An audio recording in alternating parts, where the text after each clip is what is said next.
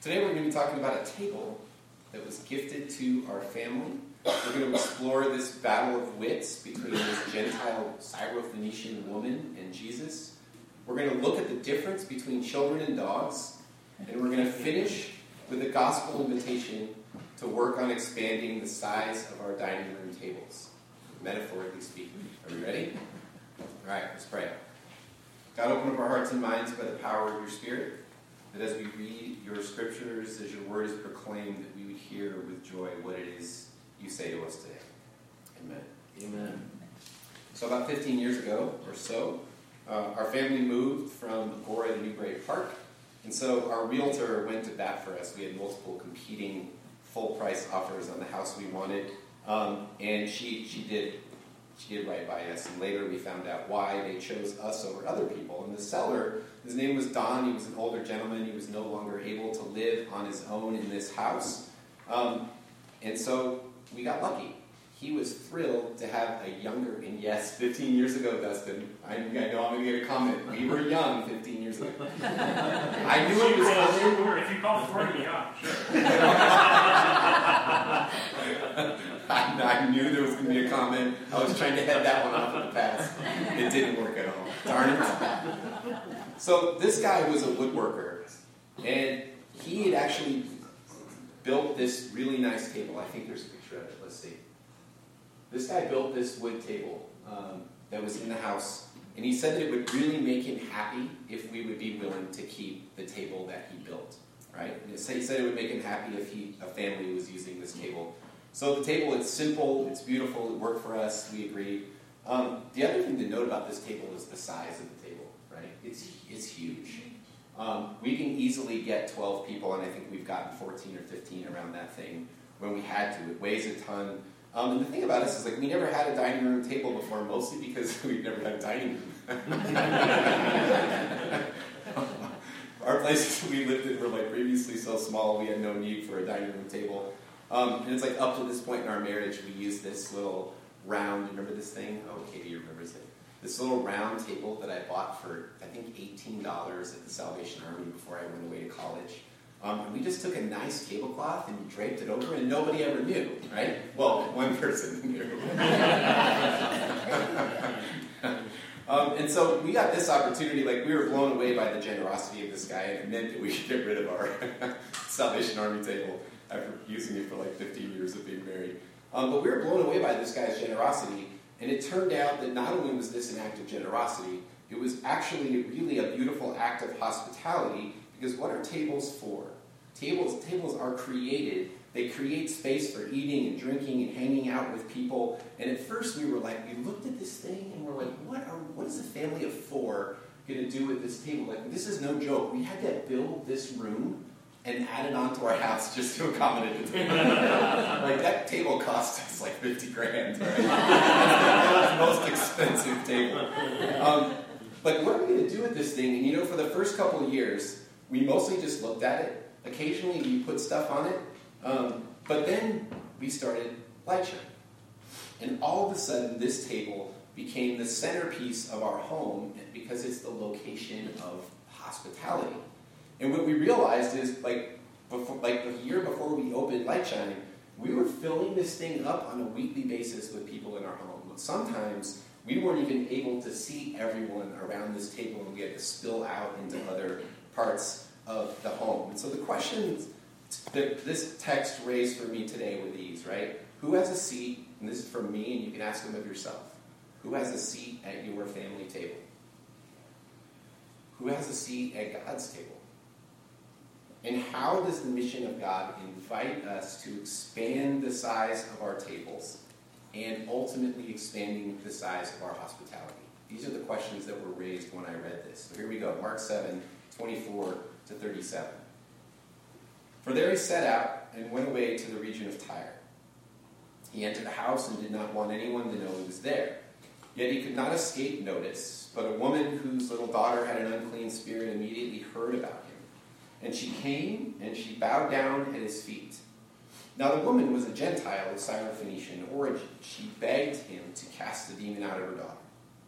He said to her, "Let the little children be fed first, for it's not fair to take the children's food and throw it to the dogs." But she answered him, "Sir, even the dogs under the table eat the children's crumbs." Then he said to her, "For saying that, you may go. The demon has left your daughter." So she went home, found the child lying on the bed, the demon gone. Then he returned from the region of Tyre, went by way of Sidon toward the Sea of Galilee in the region of the Decapolis. They brought to him a deaf man who had an impediment in his speech, and they begged him to lay his hand on him. He took him aside in private, away from the crowd, put his fingers into his ears, he spat and touched his tongue. Then looking up to heaven, he sighed and said to him, "Ephphatha," that is, "be opened." And immediately his ears were opened, his tongue was released, and he spoke plainly. Then Jesus ordered them to tell no one. But the more he ordered them, the more zealously they proclaimed it. They were astounded beyond measure, saying, "He has done everything well. He even makes the deaf to hear and the mute to speak." The word of the Lord. So we're going to deal mostly with the first story, because there's so much good stuff in it. We'll tie in the second one with about one sentence. We're going to concentrate on this woman and this unusual parable. So Jesus is on this tour. The tour in Mark began in Jewish territory of Galilee. It now has him in this Gentile city, Tyre, modern-day Lebanon. And so this area this is really important context, this area has a long history of antagonism to Israel. Tyre had joined forces with Israel's enemies multiple times. The Jewish historian Josephus actually wrote that the inhabitants of Tyre were notoriously Israel's bitterest enemies. So the first question that we need to ask is, what the heck is Jesus doing in Tyre? Why is he there? Right? This is a really important question. And so there's a really radical shift that's taking place in this story. Jesus was expanding the scope of his ministry beyond anything that would even have been conceivable of the Messiah at that time. When I look at this, I note 4 things. We're going to see if people come up with more than 4. But there's at least 4 boundaries that Jesus crosses in this passage with this woman. 4 boundaries. Boundary crossing, one of the really exceptional biblical themes, going back to the prophets in the Old Testament, even further back than the prophets, all the way through the New Testament. Anyone want to take a shot at naming the boundaries that Jesus crosses with this woman? I don't mean it in a bad way either. I mean it in a good way. Geographically? Okay, geography. Gender? Boundary number 1 and 2. Culture. Geography and gender. Okay? Ethnicity and religion. Okay, so good. He crosses those boundaries. It's boundary crossing that sets the stage for something entirely new to happen. This nameless woman, she's from the wrong place. She's the wrong gender, she's from the wrong people, she worships the wrong God, and yet she's driven by the fierce love of a mother for her daughter, and she fearlessly approaches Jesus with her request. Jesus may have been in Tyre. This is crazy. This is actually what scholars think, right? I disagree, but I'm going to say it anyway. Scholars actually think he was in Tyre to get some rest. For real. They're like, he went to a place, and maybe there's something to it. I think there's more intention than that, personally. But scholars are like, you know what? Nobody's supposed to know who he is if he goes to Tyre. He can be totally anonymous and actually get a break with his disciples. But this woman hears that Jesus is there. She shatters his privacy. She falls at his feet, and she begs him, "Please heal my daughter." Now this is fascinating. This woman has more strikes against her than any person that Jesus encounters in the Gospel of Mark. This is really important. The religious leaders of Jesus' day would not have given this woman the time of day. Her credentials were all wrong. But we're going to see she's got some serious game, this woman. She challenges Jesus to a battle of wits. Gosh, this has got to be the dumbest thing. Challenging the Son of God to a battle of wits, right? And so I was thinking about this, and it reminded me of The Princess Bride. Anybody? Yeah. All right. There's such a great scene in The Princess Bride that we're going to watch it because it's going to help us. Yes. Okay? It's actually going to help us with this in a moment. So here we go. Am I doing it? I'll do it. You got it?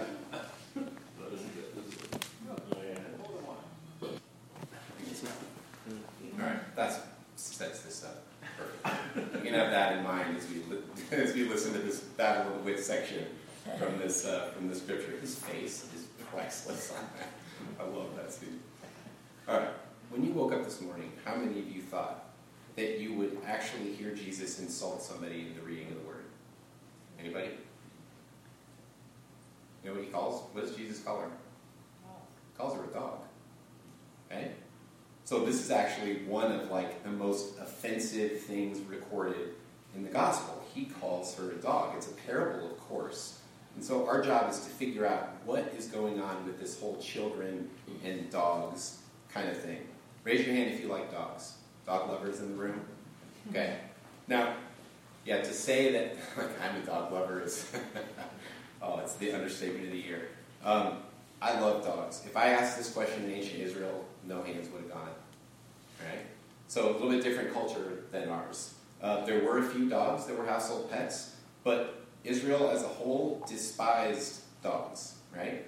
Almost every single reference in the Old Testament to a dog is a bad one. Here's one of my favorites from the Proverbs. As a dog returns to his vomit, so a fool repeats his folly. That's great. Think about that one, right? That's a good one, but of course it's not positive for the dog. Or the fool, I guess. So dogs are these unclean animals, and the rabbis actually took this word dog and they applied it to all non-Jewish people, Gentiles.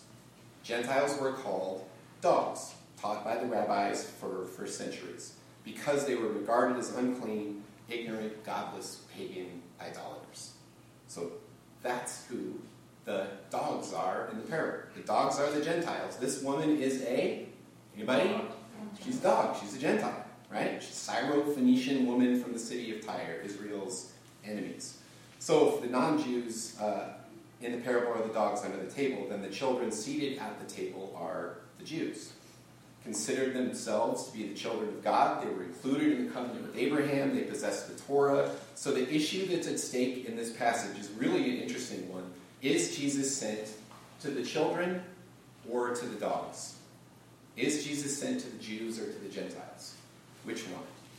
And that's the question that they're going to battle over, right?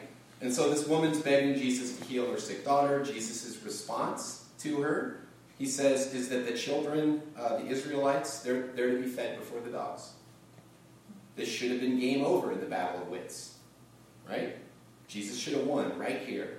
Jesus seems to indicate that the timing for her is all wrong. It wasn't her turn yet. So let the little children eat. It establishes the priority of the mission. Children first, dogs later. It's logical. It makes some sense. Most of us would prioritize our children over our dogs. It's also consistent with the prophets, like Isaiah, who said this. He said that the servant of the Lord would first restore the tribes of Jacob, and then later would be a light to the nations. So this priority, children over dogs, had been in place for a long, long time. The priority was clear. Jesus was going to go to the people of Israel and then to the other peoples of the world. But something happens in this passage. This woman, she's not even fazed by Jesus' insult. It doesn't even bother her. She surprisingly, when I read it, I was surprised by this. She agrees with Jesus. She understands the distinction between children and dogs. She gets it. But the brilliance of her is changing one single solitary word that she repeats back, and she chooses a completely different word, and it's the word for children. She's not only witty, but what Mark is doing in this is this one word carries incredible theological insight as well, because it's going to expand the table to include all kinds of more marginalized people.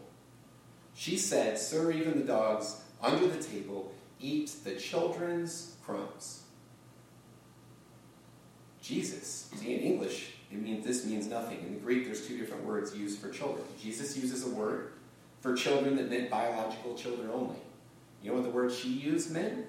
When she says it back, her word for children is much more inclusive. Her word not only included biological children, but also would have included all the members of one's household, including servants and household pets, and, wait for it, perhaps dogs.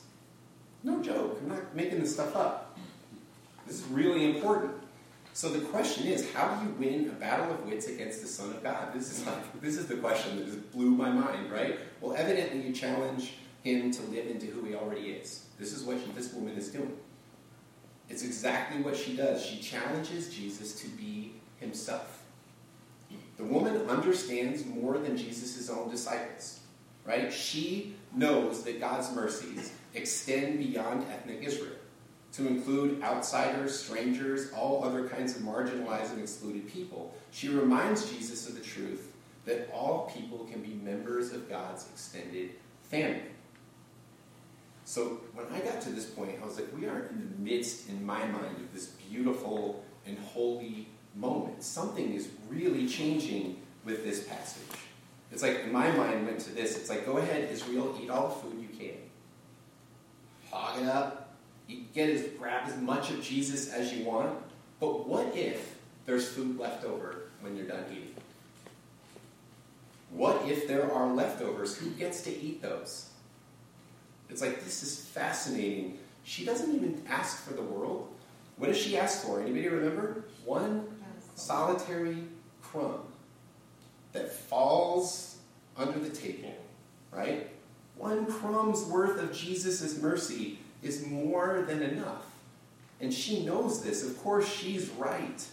And I love it. She's debunking this myth of scarcity, right? And in the economy of God, there are always leftovers. We spent like most of August in this with Jesus' bread sermons that went on for 4 weeks or so. Dale did one, I did a bunch. The thing that tied them all together, there were leftovers every single time. There was always more than enough.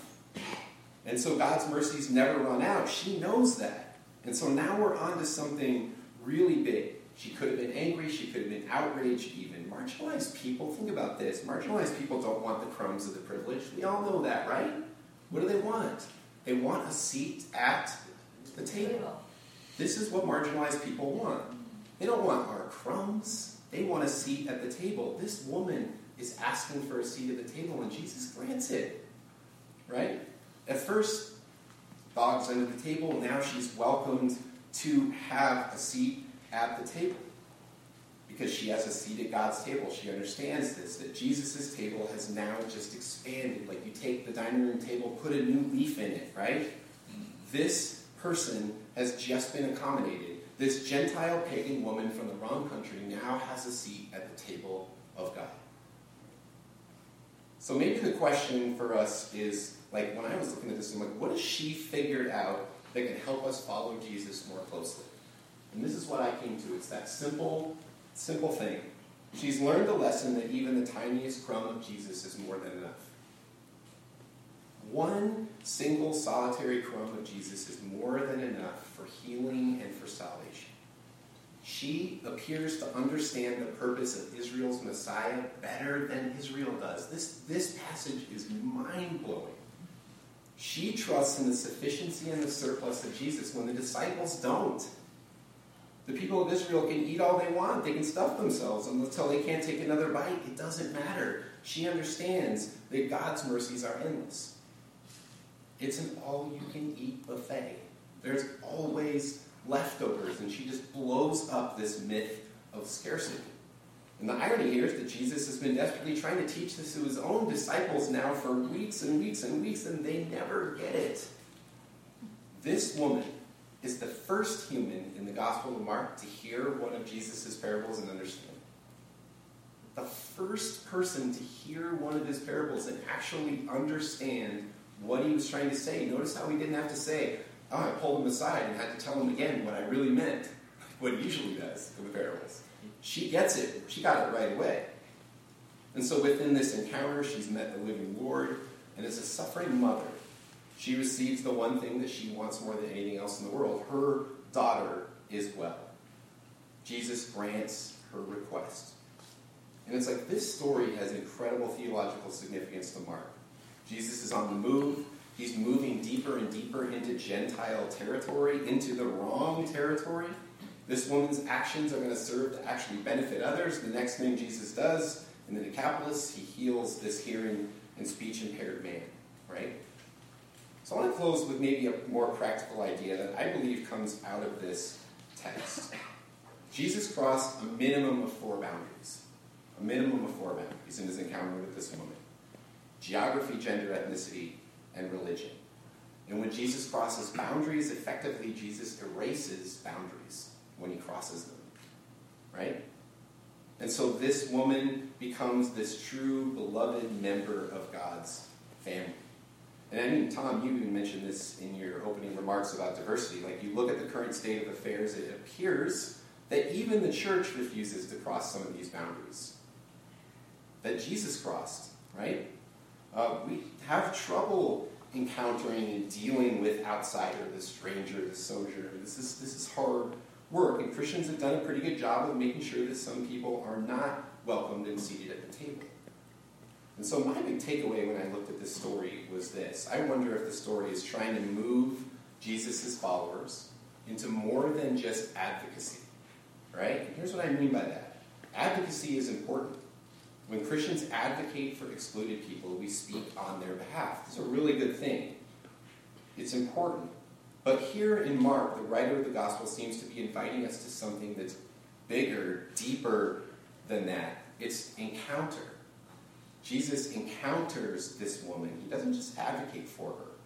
And when I finished studying the text, what I thought about was Jesus challenging me not just to speak on behalf of excluded people, but also to move towards an encounter with them.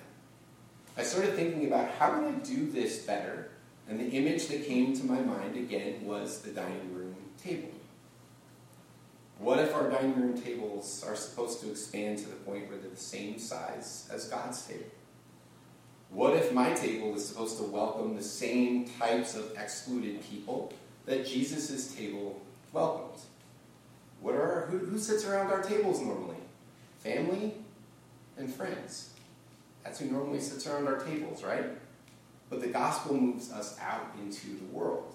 It challenges us, it stretches us to be conformed a bit more to the image of Christ. And the image of Christ in this passage is the Messiah who goes outward to welcome and give a woman a seat at the table who previously did not have one.